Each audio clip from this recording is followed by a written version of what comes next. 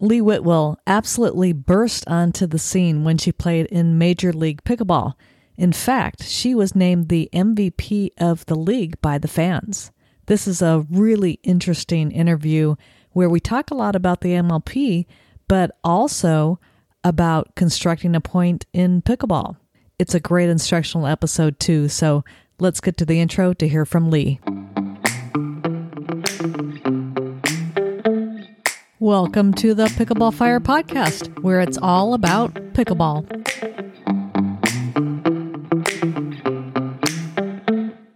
Today, I'd like to welcome to the Pickleball Fire podcast, Lee Whitwell. How are you doing today, Lee?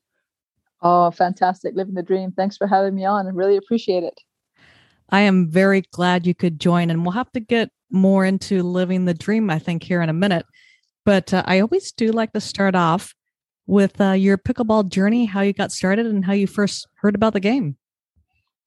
So I was living in San Diego at the time, and I'd heard about pickleball, and it was something that people of my grandma's age were playing. So it wasn't anything that I wanted to be a part of. And then eventually moved to Oregon, and a friend of mine asked me to play in a tournament, and I thought it was tennis. So I said yes. And then she told me it was pickleball. So I said no. We went back and forth for about a half hour. And then she said, look, I'll buy you a case of beer. But yeah, literally a case of beer got me into pickleball. I have to admit, that is the first time I have heard anybody getting into pickleball in that manner. Right? I mean, I thought, why not be unique? But it's the actual truth. Lisa Palcic, good friend of mine, and it's all her fault. Now, how long ago was it that you... About 4 years ago. I think maybe 4.5 years ago. All right. So it's been fairly recent, but I believe you probably had a tennis background, didn't you?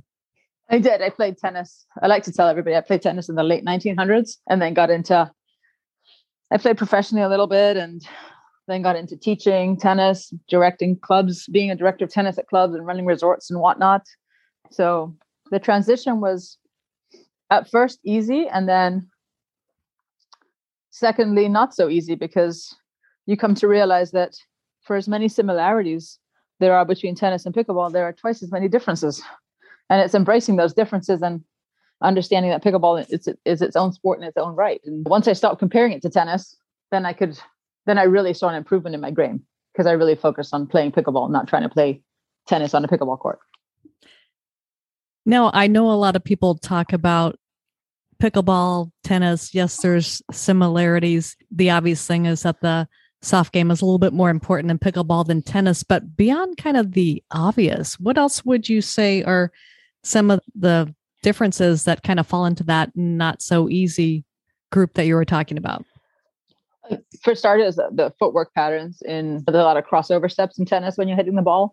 And in pickleball, it's a lot easier to be able to see your opponents in front of you versus turning your back to them. And then the soft game in tennis tends to be a drop shot or an angle volley put away winner that's going to bounce 3 times before your opponent can run it down.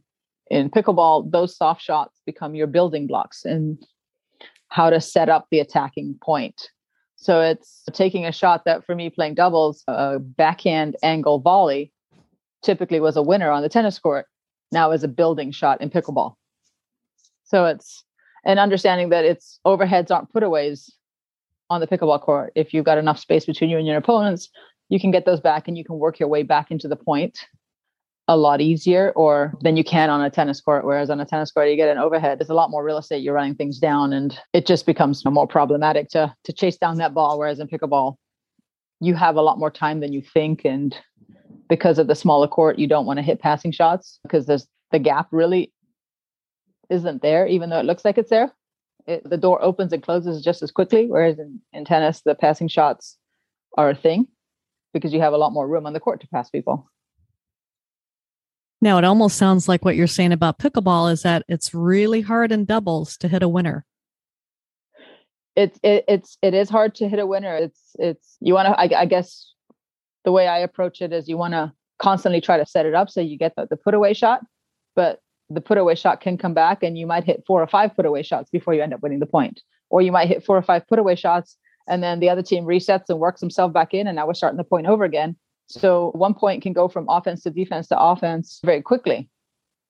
So you really have to work the point. And just because you think you hit a good shot doesn't necessarily mean that your opponent agrees with you and they're going to get it back.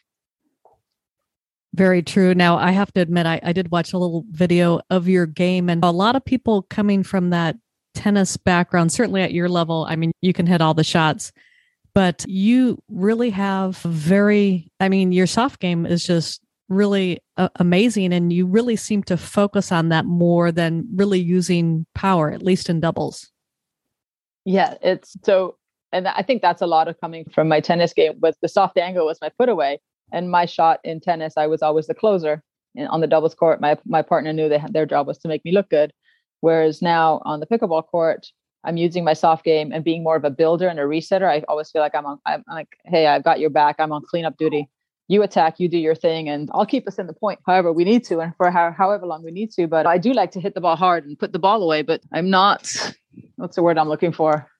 Like I know where I'm at in my game, and I'm not going to win a hands battle all the time with maybe Anna Lee or Michelle or Lauren. Those fast exchanges, I am a lot older than them. So, and not only that, it's that I just don't want to engage in that hand battle. It's like that just becomes survival mode. And I'd rather, okay, we speed it up and you get it back, I get it back. The next time I'm like, okay, I'm going to just reset the ball and we'll just keep going, because I never want to be in survival mode, because to me, that's a 50-50 outcome on who's ever going to win that point.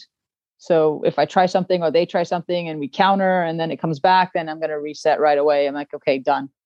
It didn't work. Let's start over and build again and try to get to that next point again. So I do enjoy the softer part of the game. And, and on some level too, it's got to be annoying for somebody on the other side of the court who gives the ball everything they have and you just nonchalantly reset it back. So I kind of try to use that to my advantage.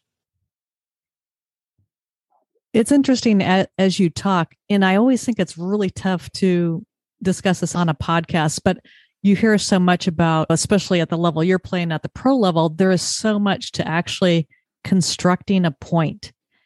Can you talk about what that really means? I think a lot of it is just having the patience to work your way up. I always tell when I'm teaching, or I tell my students, the third shot, a lot of times we're told to get to the kitchen right away. If you pop the ball up, don't run in. If you don't get to the kitchen on the third, get there on the fifth. If you don't get there on the fifth, get to the seventh. But so long as when you get there, you've neutralized a point, because up until that point, your opponents have the tactical advantage. You're further back. There's distance. They're close. So they do have the advantage. And once you get to that kitchen line effectively and neutralize the point, then it's anyone's game. And now you're trying to gain space and pushing them back to gain a tactical advantage, so that you can open up the court and use the angles to hopefully win the point or set things up and have your opponents running around like headless chickens, which is the best feeling in the world, honestly. So can you drive the third? Can you go for big shots? Yes. The better players that you play, you might get a passing shot once, or you might get a net clip that falls in, or a miss serve or a miss return. But for the most part, a lot of it is done in the meat and potatoes of the game, which is like really building that point and trying to expose weaknesses and if I can have one player going one way and the other player going the other and creating gaps on the court, then our lives become a lot easier. So it's having the patience to do that and the confidence to know that you can outlast and that you can wait till the right opportunity and you don't feel pressured into pulling the trigger too fast. Now, when I first started this podcast today, I thought I was going to go in a little bit different direction, but we got more into the instructional component sooner. I usually leave that a little bit until the end. But honestly, you came on my radar, certainly with your participation in Major League Pickleball. And I recently had Dave Fleming on the podcast talking about that. Tell me a little bit about how the draft worked, and did you know you were going to get drafted? Honestly, no. I had heard about Major League Pickleball and I wanted to be a part of it because I thought, how exciting. This is a team event. This could be a great thing for pickleball, and how fun would it be to play a strictly pro-only event and with a lot of fun. And the whole concept sounded cool, unique, and just something that I just needed to be a part of. So I contacted one of the MLP has been involved in Major League Pickleball from the beginning. I reached out to him and he reached out to the owner, who then reached out to me. And then all of a sudden I'm being flown out there for a little promo shoot and whatnot. But I had no idea how many people were in the draft, how many people were going to get picked. So, and then I refused to watch the draft because I was like, that just sounds stressful and nerve wracking. It happened at the PPA in Texas. I wasn't there. I was at home, and then caught the tail end of it. And I was fortunate enough to have Kyle Yates and Anna Lee, AJ believe in me and pick me. So I'm truly thankful. I think John Sperling was also one of the advisors for our team, one of the senior pros. And I'm thankful I got drafted and got picked, because what a crazy fun weekend it turned out to be for us. Absolutely. The videos and the live coverage was just amazing. And so I think, as it turned out, you were the last woman selected and the oldest person who was in the draft. Is that right? I was the second to last. I was number 15th women's pick. So technically last but one. But yes, definitely the oldest woman in the league by quite a bit. And yeah, that's social media blasted us. They said our team was the worst team ever, and Kyle Yates and I were the worst picks ever. And they mentioned other players who should have been drafted over us. So I think we had a little bit of that behind us, fueling the fire, going, you know what, we're going to prove these guys wrong. Wow. Did it ever work? Because you finished in second, correct? Yes. Unfortunately, we missed going to the singles tiebreak playoff by 1 point. It was that close of a match. And we fought hard, we played hard, and we came up a little short. But at the end of the day, I feel like we won, and we came together as a team. And what we were able to accomplish when a lot of people had written us off was absolutely phenomenal.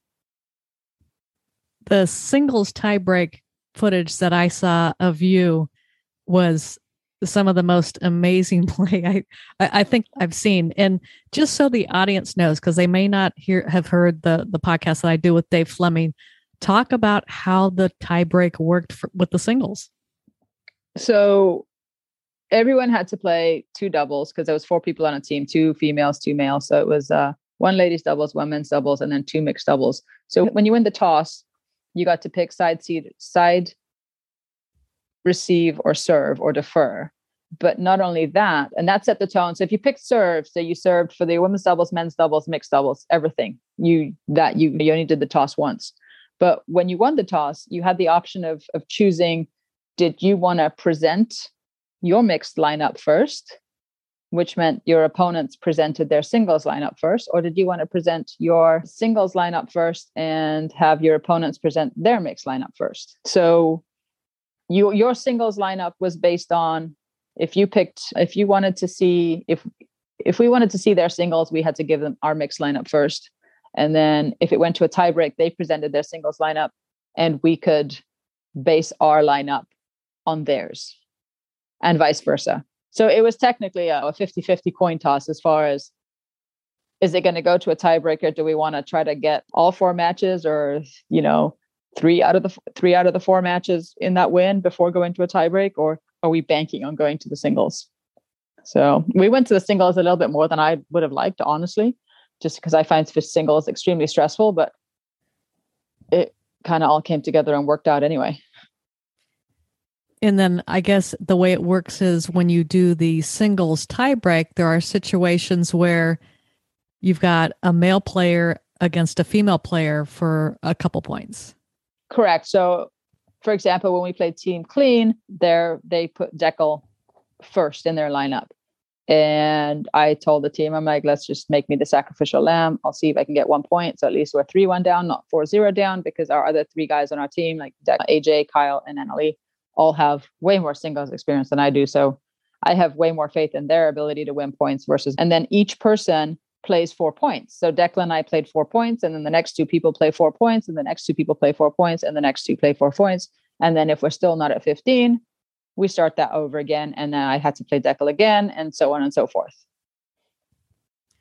And so after the first round with Deckel, what was the score? I think we were 2. I think so too. And you had just some amazing passing shots, because we talked earlier in the podcast about how difficult it is to pass in doubles. Now, when you've got a female player against a male player in singles, did you feel like that was a daunting pass, trying to get something by him? Yeah, especially Deckel, who's like got the wingspan. He's like, he can straddle that center line and probably reach both sides of the court because the guy is so intimidating on the court and just such a big presence. But the one thing I had in my back pocket was, for the most part, I'm known for my soft game. So I think I was able to catch some of them by surprise by smacking the ball sometimes because they'd never see me. And I refused to come to the net. I was like, I'm not coming to the net unless I'm absolutely brought in, because I wanted them to come to the net first so that I could try to pass them with a little bit more room than being the target and having them pass me.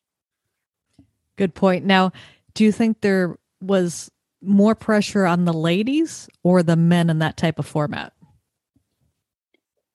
I think that the pressure was definitely on the guys when the guys were playing the girls in that lineup, because paper, they should win, they should overpower. And I definitely think that was, anytime the girl was going to pass the guy or get close to points against the guy, the crowd was going to go wild. They were going to cheer a lot harder for me passing Deckel than they were going to cheer for Deckel passing me. That's pressure in itself, even though he might have hit a phenomenal shot.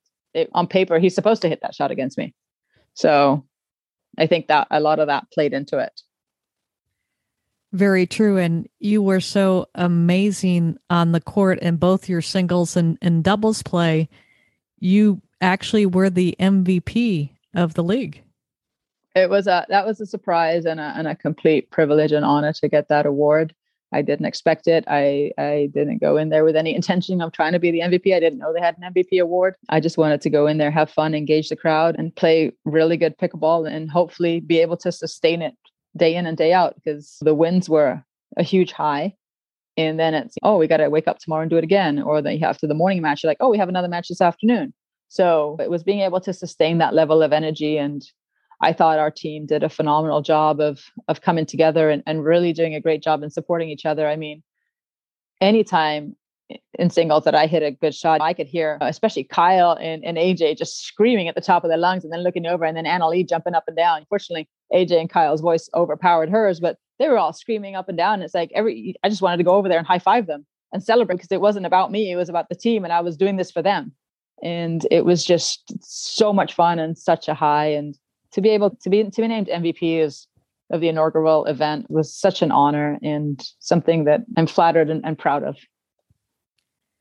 And then it looks like you and Anna Lee as a doubles team also meshed quite well. Now, was that because Anna Lee is used to playing with somebody named Lee in doubles?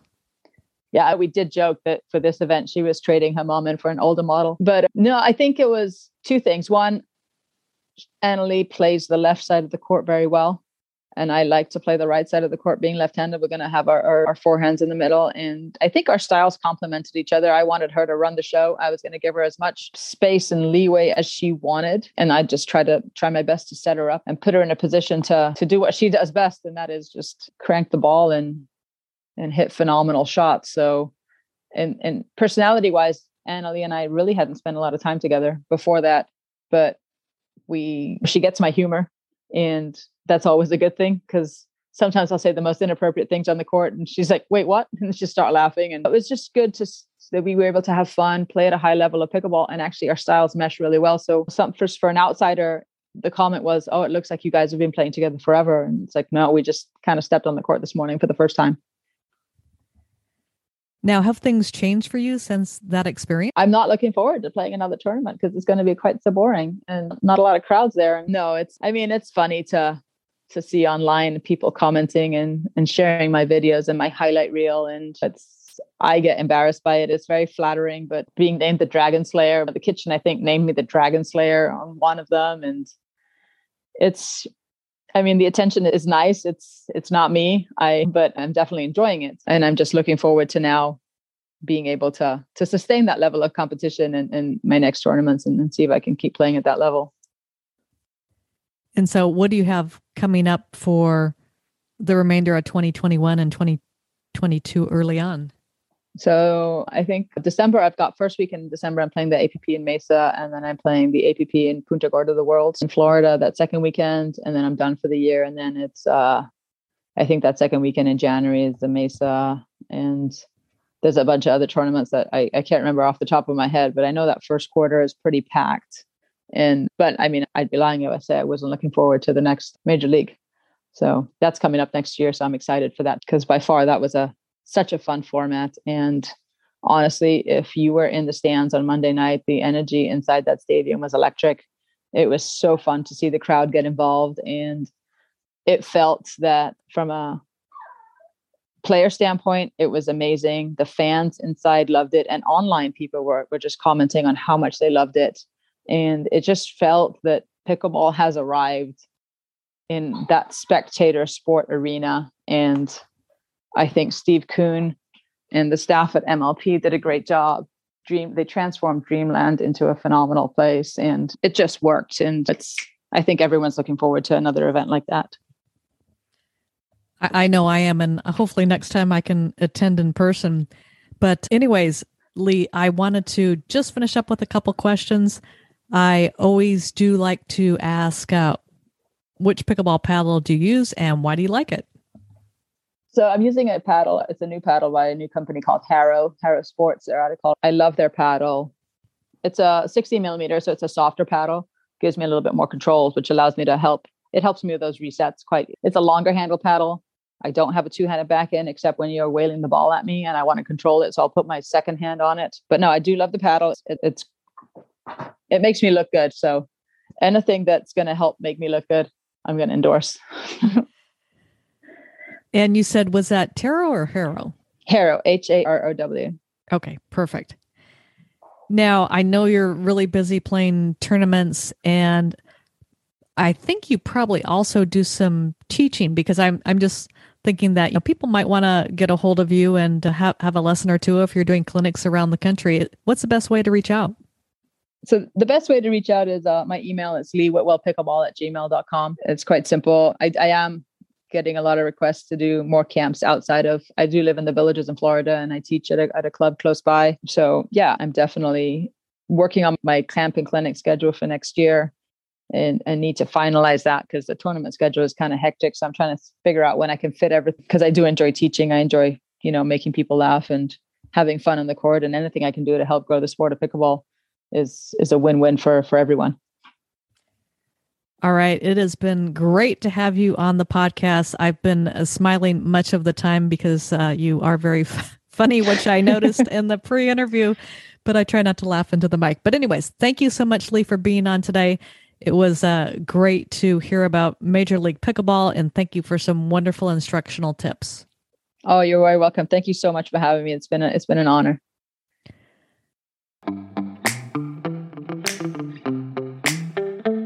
Thank you for listening to the Pickleball Fire podcast. If you enjoyed the show, be sure to give it a 5-star review on Apple iTunes.